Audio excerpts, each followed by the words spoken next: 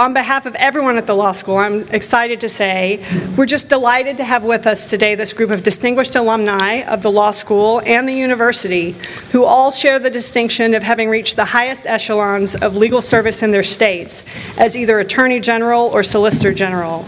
We have former Maryland Attorney General Douglas Gansler, current Virginia Solicitor General Toby Heitens, District of Columbia Attorney General Karl Racine, and Tennessee Attorney General Herbert H. Slattery III. They represent all of these different jurisdictions, but they all have roots here at this institution. And we're so proud to have all of them here today in what I think has to be the largest assembly of people called general in a very wide radius, including I think probably the JAG school too. So we're very excited to have you. Now immediately following this panel, we'll have a reception right here, so I hope all of you will stay and take the opportunity to meet our panelists and welcome them in person. I've just given you their names, but our own Attorney General, former Attorney General of Maryland, Douglas Gansler, is going to moderate, and he's going to give better introductions of the panelists in just a moment, but because I know he's too modest to do justice to his own biography, I'll say just a few words about General Gansler before I turn it over to him. Douglas Gansler, UVA class of 1989, is the former Attorney General of Maryland and former President of the National Association of Attorneys General. General Gansler's career spans the highest levels of public service and private practice. Before serving as Attorney General of Maryland, he was Montgomery County State's Attorney and an Assistant United States Attorney for the District of Columbia. While serving as State's Attorney, he prosecuted several high-profile cases, including the Beltway snipers, John Muhammad and Lee Boyd Malvo. He launched innovative programs including domestic violence dockets and drug courts, and the first Internet crime unit in Maryland. As Attorney General, he focused on consumer and environmental protection, public safety, and civil rights. Attorney General Gansler is now partner in the Washington, D.C. office of Buckley Sandler. So welcome to you, welcome to all the panelists, and now I'll turn it over for proper introductions. Thank you, Dean. It's really a pleasure to be here. I love this law school, and I think we all do. General Racine got a kick out of modest and my name being coupled together. I think I saw the smirk over there. For UVA, so I graduated in '89. I just came back this past weekend from a golf trip with 12 of my classmates, and in thinking about UVA, it's a place where people actually graduate with friends, and you don't really see that at other law schools. So you can talk about the academics all you want, but I think one of the great things about UVA was that it's a fun place to go. There are more UVA law graduates that serve as Attorney Generals of the United States than any other law school in the country. And we have some distinguished folks here today. I am going to not speak long, as difficult it is to resist, and turn it over to the panelists who are far more interesting to hear from. The first, what we thought we would do, we really want this to be interactive, so we're going to have sort of opening remarks, if you will, about public service and kind of whatever you want to hear from the Attorneys General, and then I'll ask some questions, then you're certainly free to ask any questions. So with that, I'm going to turn the microphone over to the Attorney General of Tennessee. And so in the Attorney General world, there's 50 states. There's the District of Columbia, which General Racine will be the first to tell you should be the 51st state. And then there's 5 other Attorneys General as well. And of the 51, the 50 plus the District of Columbia, 44 of those are elected, and General Racine will talk about, he's the first elected Attorney General in Washington, D.C. ever, and we'll ask him a little bit about the distinction there. But there's 40, there's 7 that are not elected. And I've always said that the Attorney General from Tennessee is by far the most qualified amongst the Attorneys General. And that's because you don't get to be Attorney General by knocking on the most doors or raising the most money. You're picked by the Supreme Court of Tennessee. So I can say this, I say this in front of them, the Attorney General I served with from Tennessee was a guy named Bob Cooper, probably one of the most qualified, went to Princeton, Yale Law School, really smart, very well respected, still very well respected. He couldn't get elected to something in his own living room, but he was appointed by the Supreme Court of Tennessee and was one of the most qualified attorneys general. General Slattery has continued that tradition. He was smart enough to go to Tennessee Law School if he wanted to become the Tennessee Attorney General. So with that, General Slater, if you would come up and make some opening remarks. Thank you, Doug. It's a privilege to be here, a privilege and fun, to be honest. Doug is highly respected in the AG world for a good reason. 20-something years of public service. Yeah. And that's just amazing. But as you can tell, he's pretty engaging, and I'd like to meet the person in the AG world that doesn't know Doug Gansler. So it's great to be on this panel with Toby, the Solicitor General. That's a key position. That's probably the key position in Tennessee. We have the first Solicitor General, first woman Solicitor General in the history of the state. She was my first hire and my best. So that's a really key position. And General Racine and I, we came in together. Carl's a good friend, and we've worked through a lot of hard issues. That's one of the great things about the AG world.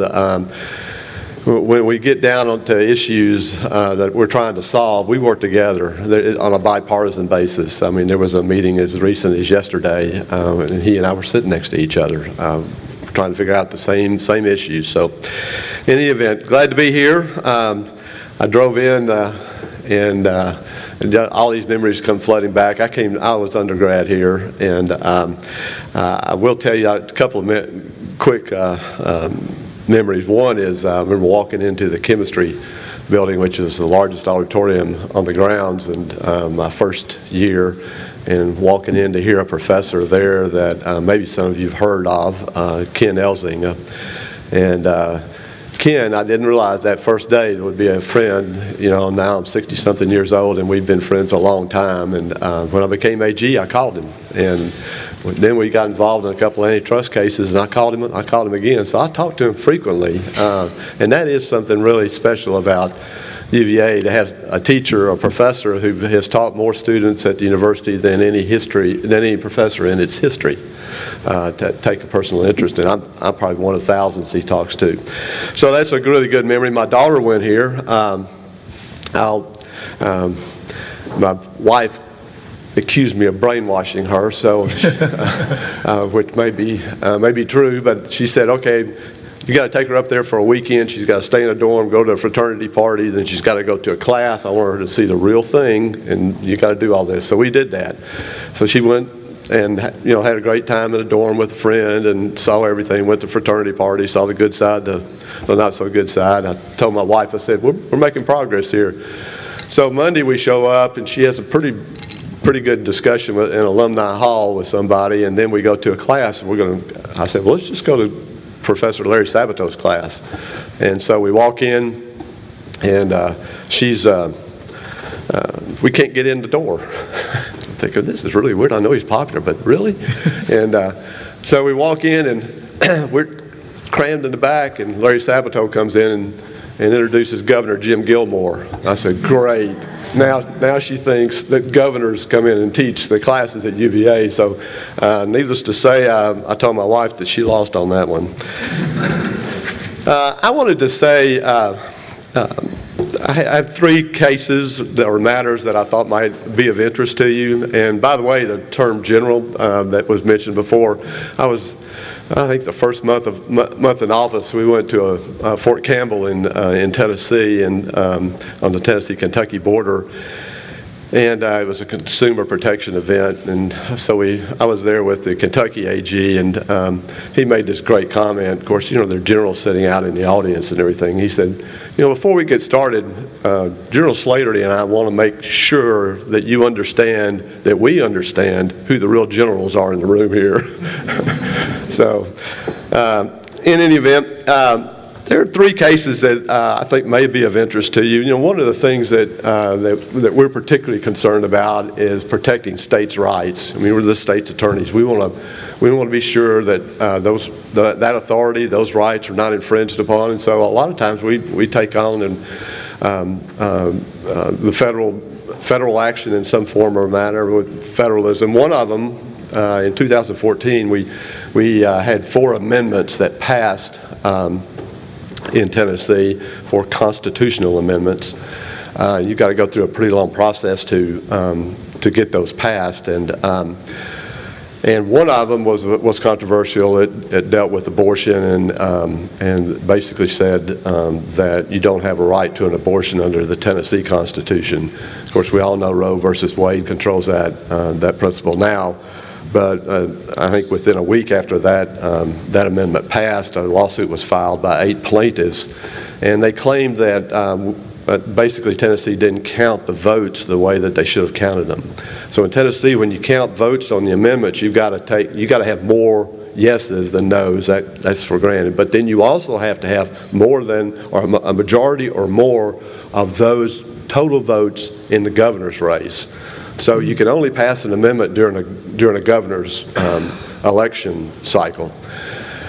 And so, they basically said, you haven't counted them right. You hadn't counted them right for 250 years. You haven't counted them right. So we took offense to that. Of course, that was filed in federal court. They claimed due process, equal protection violations. And so,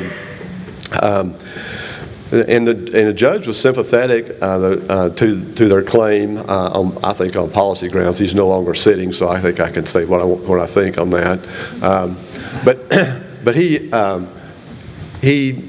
denied our motion to dismiss, and basically said they had a case. And so what we did was we felt like a Tennessee court should decide how you count votes under the Tennessee Constitution. I mean, how more fundamental can it be?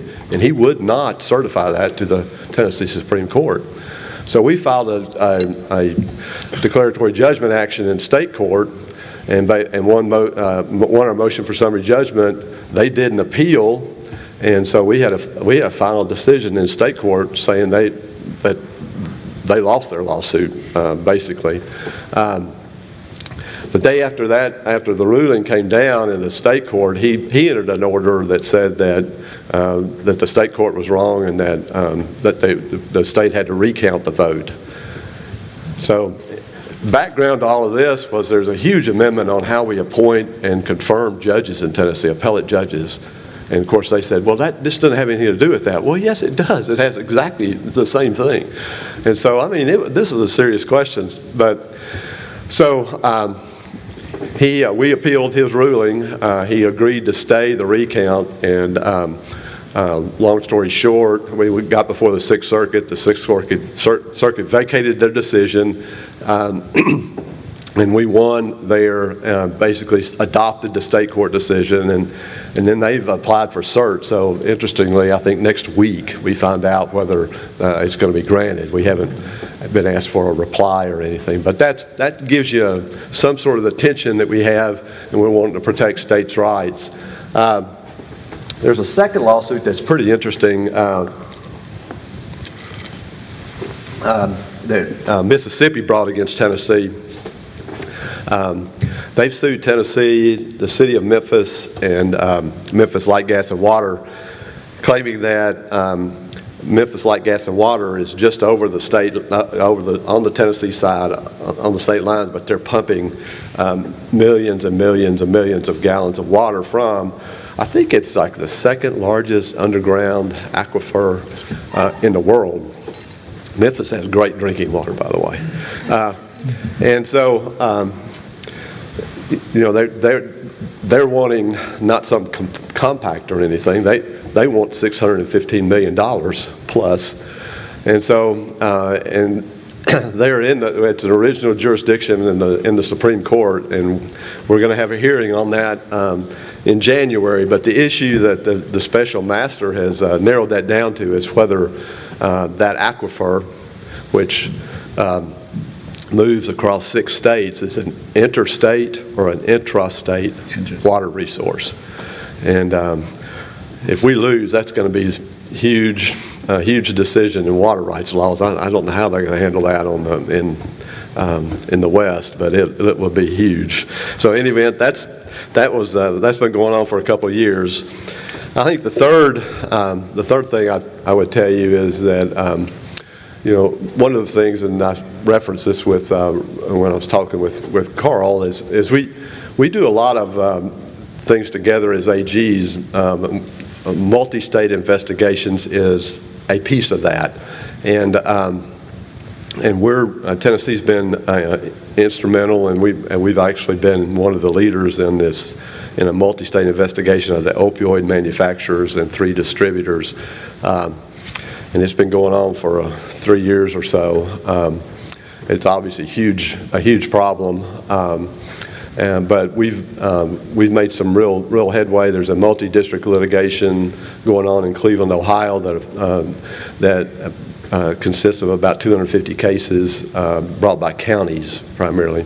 So you've got the counties, municipalities, and then you've got the states bringing this, and the Department of Justice has filed a statement of interest. So that's the type of thing, and we're having multiple meetings and discussions trying to figure out how you work this out. Obviously, the background and the pattern for a lot of this is the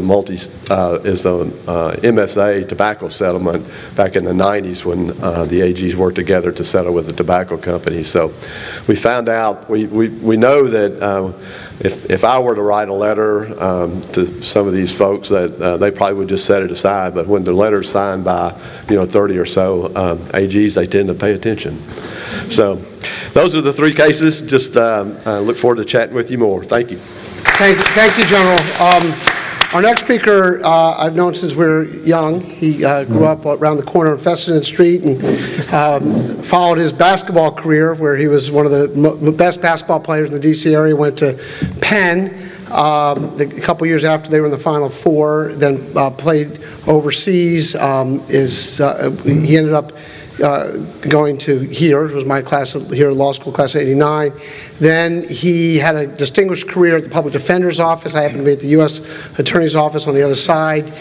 He had a reputation of being one of the more aggressive, most ethical, easy to deal with public defenders in Washington. He then went to the Venable Law Firm, which was then, or previously been called Venable, Bacher & Howard, which was a Maryland law firm historically, and he became the managing partner of Venable. I think he was one of, if not the first African-American managing partners at one of the top law firms in the United States. It was a seismic change also because they were now saying that they're more of a D.C. national firm.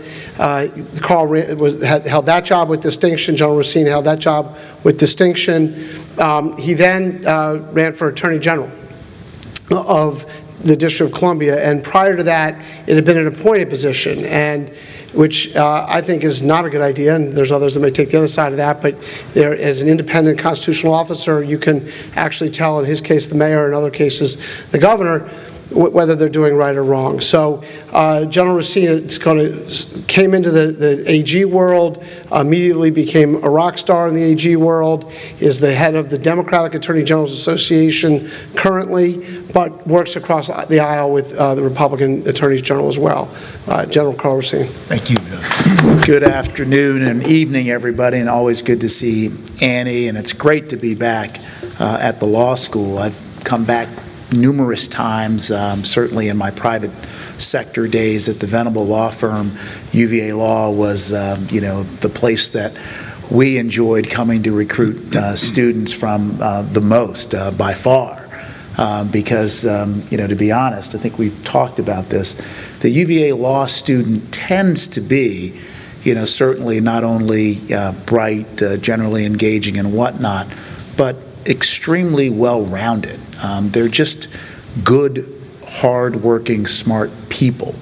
And I think really that's part of the reason why AGs and other elected offices are rife with UVA law student grads. Again, that well-roundedness really is attractive, not only to employers, but oftentimes to constituents.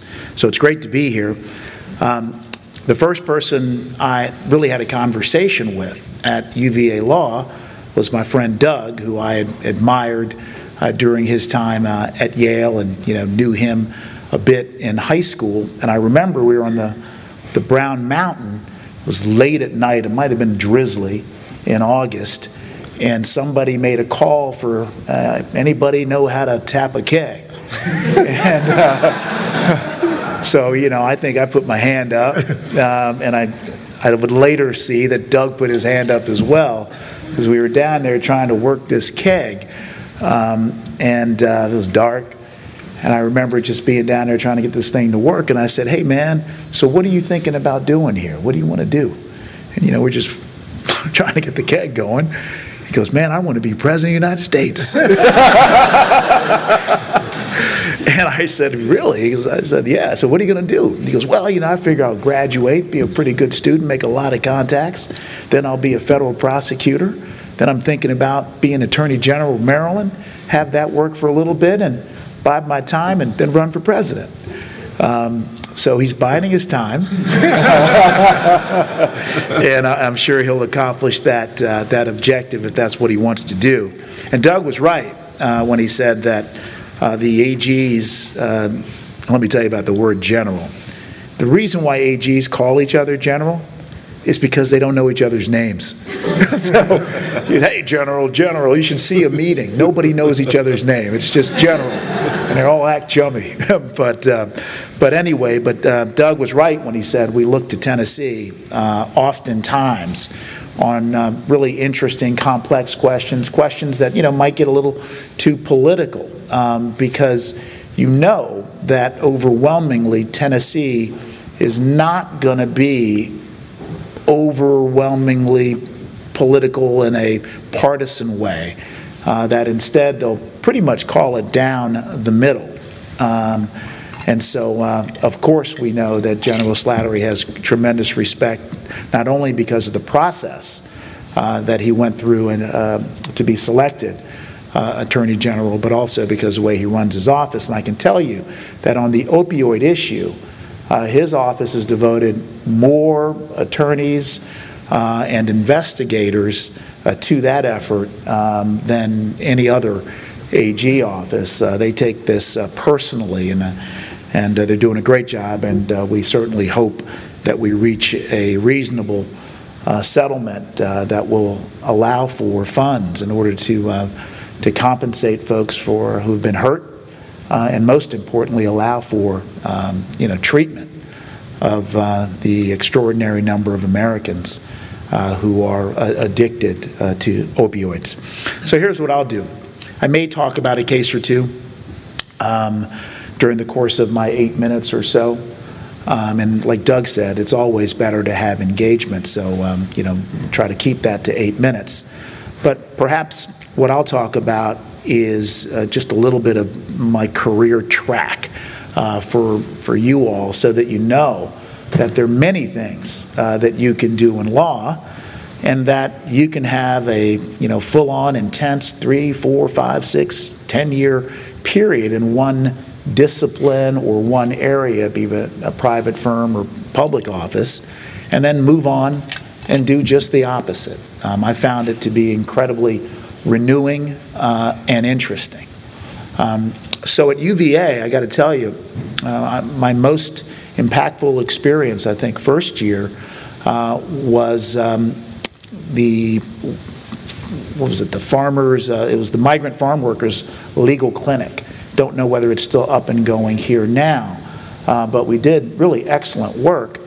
And I remember visiting some of the local farms not so far away from the law school and seeing the condition in which a lot of the seasonal migrant workers from other countries and poor folks down here were working. And it was clear to us that they weren't getting paid consistent with what the law required, that they weren't being lodged in a decent manner that the law required, and that they weren't even getting access to communicate to their families. There literally was supposed to be a phone booth with accessibility during certain hours. And so these, not even first year really law students went out with the supervision of a clinical person, and sure enough, we drew up a legal complaint after conducting an investigation.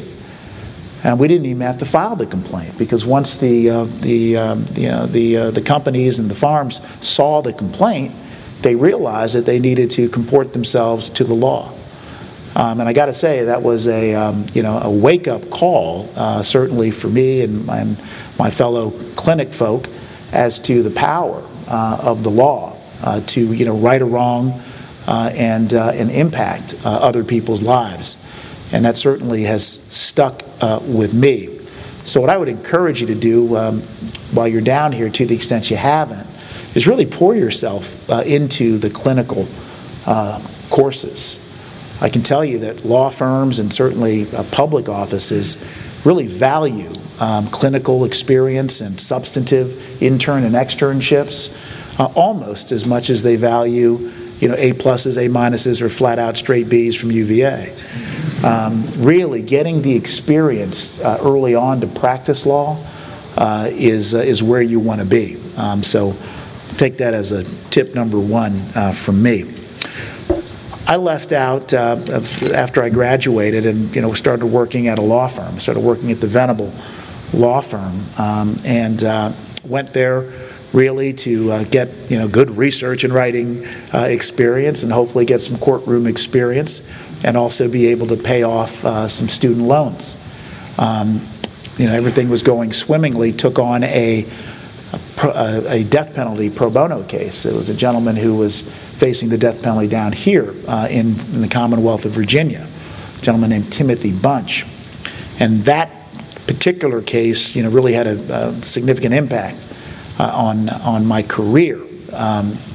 Tim was eventually executed, and it was the first time that I actually ever said no to a client when Tim asked me to witness his execution. I didn't think that that was part of the deal, and just for my own kind of sense of morals, etc., I opted against doing that.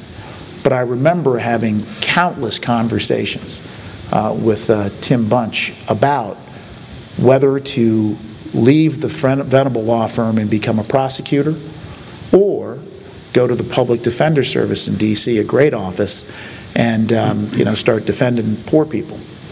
And Tim was clear. He said, Carl, you got to go be a prosecutor.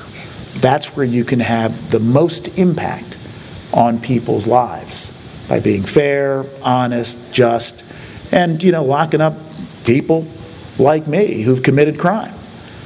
I chose instead to become a public defender because I felt that, my goodness, had Tim gotten the kind of representation that people at the Public Defender Service give, he would not have been on death row in Virginia. But I got to tell you, I now know that Tim was right. Now, as a prosecutor in the District of Columbia, district is, of course, a peculiar jurisdiction. How many of y'all are from the D.C. area? Okay. So D.C. is weird, right? So we have the federal prosecutor's U.S. Attorney's Office that has the predominant jurisdiction over criminal prosecution in D.C. The Office of Attorney General in D.C. prosecutes exclusively juveniles. We do prosecute about 20% of the adult offenses, but those are kind of misdemeanor offenses. I was attracted to criminal law because, obviously I did that at the Public Defender Service. But one of the cool things you get to do if you're an attorney general, and perhaps so if you're elected, not so sure, maybe we'll talk about that if the difference between elected and appointed, but certainly as an elected attorney general, I was able to identify as an initiative really aggressive reform of the juvenile justice system in the District of Columbia. And we have pursued that really from day one, recruited really smart people, national experts, and went about, really, I think, creating change in the District of Columbia. The office had previously had a zero-tolerance prosecution ethos, and so every kid was prosecuted maximally, and then, let the judge decide whether the kid's placed on probation, goes to a group home, or goes to kid jail. What we found after reviewing the outcomes, if you will, was that the rate of recidivism from this zero prosecution approach was incredibly high. Kids who were placed on probation recidivated to the level of about 58%. So, probation really wasn't creating safe outcomes for D.C. residents, as the kids would come back and create more harm and more serious harm. And the same was true for kids who were committed to, we'll just call it kid jail, juvenile jail, even higher rates of recidivism. So what we did was we decided, as we were the gatekeepers of the juvenile justice system, that we would do something different, that we would really be selective as to the kinds of cases that we prosecuted, and that with a whole swath of cases, we would treat the young people outside of the criminal justice system with extreme, intense, psychological-based, evidence-based, services. And so we've been able, over the last 3+ years, to divert from criminal prosecution well over 2,500 young people. Right now, our rates of recidivism are less than 20%. What's more, we've saved the District of Columbia a ton of money. Probation, the average cost for 1 year of probation is about $35,000. The average cost for 1 year of incarceration is about $60,000. And if you send a kid out of state, it can be as much as $75,000 a year.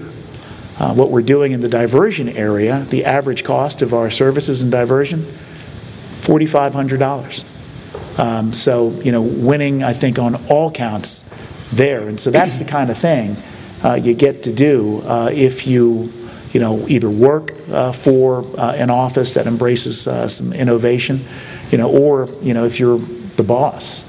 And it's just a great experience. So I'll sit down now, but I want to emphasize that attorney generals, have been incredibly active. I like to say that we're definitely ascendant over the last 12 years. And certainly Democratic AGs, have been pretty active in the suits against President Trump, not just to sue just because, but to really interpose what is a check and balance on the administration in regards to what some, certainly me, would view as constitutional excess and violations of law. The last case I'll mention before I sit down is a case that D.C. brought with the Attorney General in Maryland, Doug's successor, Brian Frosh, and that's a suit against the President of the United States based on the Constitution's emoluments clauses. Cases that we've won on standing and had a favorable ruling on the definition of emoluments. The President is now seeking to have the district court's decision certified to the Fourth Circuit. We instead are seeking to have discovery. So stay tuned on that matter. Thank you. Thank you, General Racine. Our last speaker is the Solicitor General of Virginia, but more importantly, a professor here for 6 years? A lot of years, at the law school, Toby Heitens. We met each other, I argued, as mentioned, in front of the Supreme Court. And what happens when you argue in front of the Supreme Court, the state, the Solicitor General of the United States comes in to steal some of your time. And Toby took 10 of my minutes, and we collectively were successful. And it was a good thing because this guy was a child molester, and they're not really nice people. The Attorney General of Virginia is Mark Herring, and a wonderful man, has done some great work there. Went to UVA undergrad, did not get into UVA law, which he's the first to tell you about. Became a Richmond Spider, but he seemed to make ends meet, and now is the Attorney General of Virginia. Toby is the Solicitor General. He's going to talk a little bit about that. His predecessor was also a UVA law grad in the class of '89, Stuart Raphael. And so with that, we'll turn it over to Toby Heitens. So thank you all. This is really weird. Really, really weird. So I'm going to talk about three things really briefly. I'm going to answer a question that I have been asked, and perhaps some of you who know me have been asked, which is, what does my job actually involve? So I'm going to talk about that. I'm going to talk about what I've learned about state government in the last 6-7 months that I've been there, and then I'm going to give you some advice. Okay, so question one, what in the living heck does a state SG do? So it varies a lot. So one of the things I actually did when I first got the job is I called as many other state SGs as I could. It actually varies a fair bit from state to state. I mean, it's a title, but then you have to define what the title involves. But broadly speaking, it means being the chief appellate lawyer for your respective states. So I can tell you what we do. My office handles all of Virginia's litigation in front of the U.S. Supreme Court. We handle a very large chunk of Virginia's litigation in front of the Fourth Circuit, not all of it, but a very large chunk of it. And then we handle a somewhat smaller chunk of it before the Supreme Court of Virginia. The carve-out there is that we don't do routine criminal cases before the Supreme Court of Virginia. So that sort of gives you the sense. But also pretty consistently in other states, that's not all that we do. We're also heavily involved sometimes in district court litigation, sort of high-profile, sensitive litigation that involves things of a special concern to either the Attorney General or just high profile in general. I mean, one of the sort of informal tests is how likely is this litigation going to end up in the Washington Post? And as the odds of that go up, the odds that we have some level of involvement in it also go up. Sort of one obvious difference between myself and the previous speakers is, thank God I didn't have to be elected to anything. But nor was I guess I wasn't appointed by a court either, right? I guess one of the other ways that's an interesting distinction, and one of the things that's so appealing to me about the job is I'm probably sort of on the org chart of the lawyers in our office, the highest person on the org chart who actually goes to court on any sort of regular basis. There are people above me on the org chart, and they do incredibly important and significant work that I have a much better sense of now that I've been working for them, but they don't go to court. And I think that's true at the federal government as well. I think the Solicitor General of the United States is the highest ranking lawyer at the Department of Justice who actually goes to court on any sort of regular basis and is thus functioning in that particular capacity as a lawyer. So that's point one. Point two, what have I learned in 6 months of state government? So I like to think that I'm not a complete idiot. And of course I knew intellectually that state government is smaller than the federal government. That's pretty obvious, right? But I guess what I did not really appreciate is the orders of magnitude of smallness, just how much smaller state governments are than the federal government. And I think that gives people some really amazing opportunities very, very quickly, right? There are just far fewer layers of bureaucracy in state government, and there are far fewer layers between the most junior lawyer there and the most senior lawyer there, right? If you look at the DOJ org chart, what's the number of layers between the sort of entry-level line attorney and the Attorney General? That is an enormous number of people. In state government, that is not very many people, no matter where you are. So we have within our office, right? We have brought on 2 people since I've started, one of whom had her first oral argument before the Fourth Circuit yesterday. Was it yesterday? No, it was Monday. No, it was yesterday. It was yesterday. And all of whom are sort of instantaneously involved in the kinds of things that you will. In terms of small worldedness, I have already discovered that at least 2 people to whom I taught civil procedure, for example, unbeknownst to me, work for the Virginia Attorney General because I've seen them in the office since I've been there. And that's going to sort of segue, I will say, into point number 3. There are ridiculous opportunities in terms of working for state governments. And I, with the benefit of hindsight, wish I had thought about it sooner than I did in my career. And there's a lot of reasons we could say that. There are opportunities to do things. So this person that I taught civil procedure to, who I think was probably class of 2016, I think. I mean, I found out that she was there when I got the office-wide email saying that she just won an oral argument in the Supreme Court of Virginia.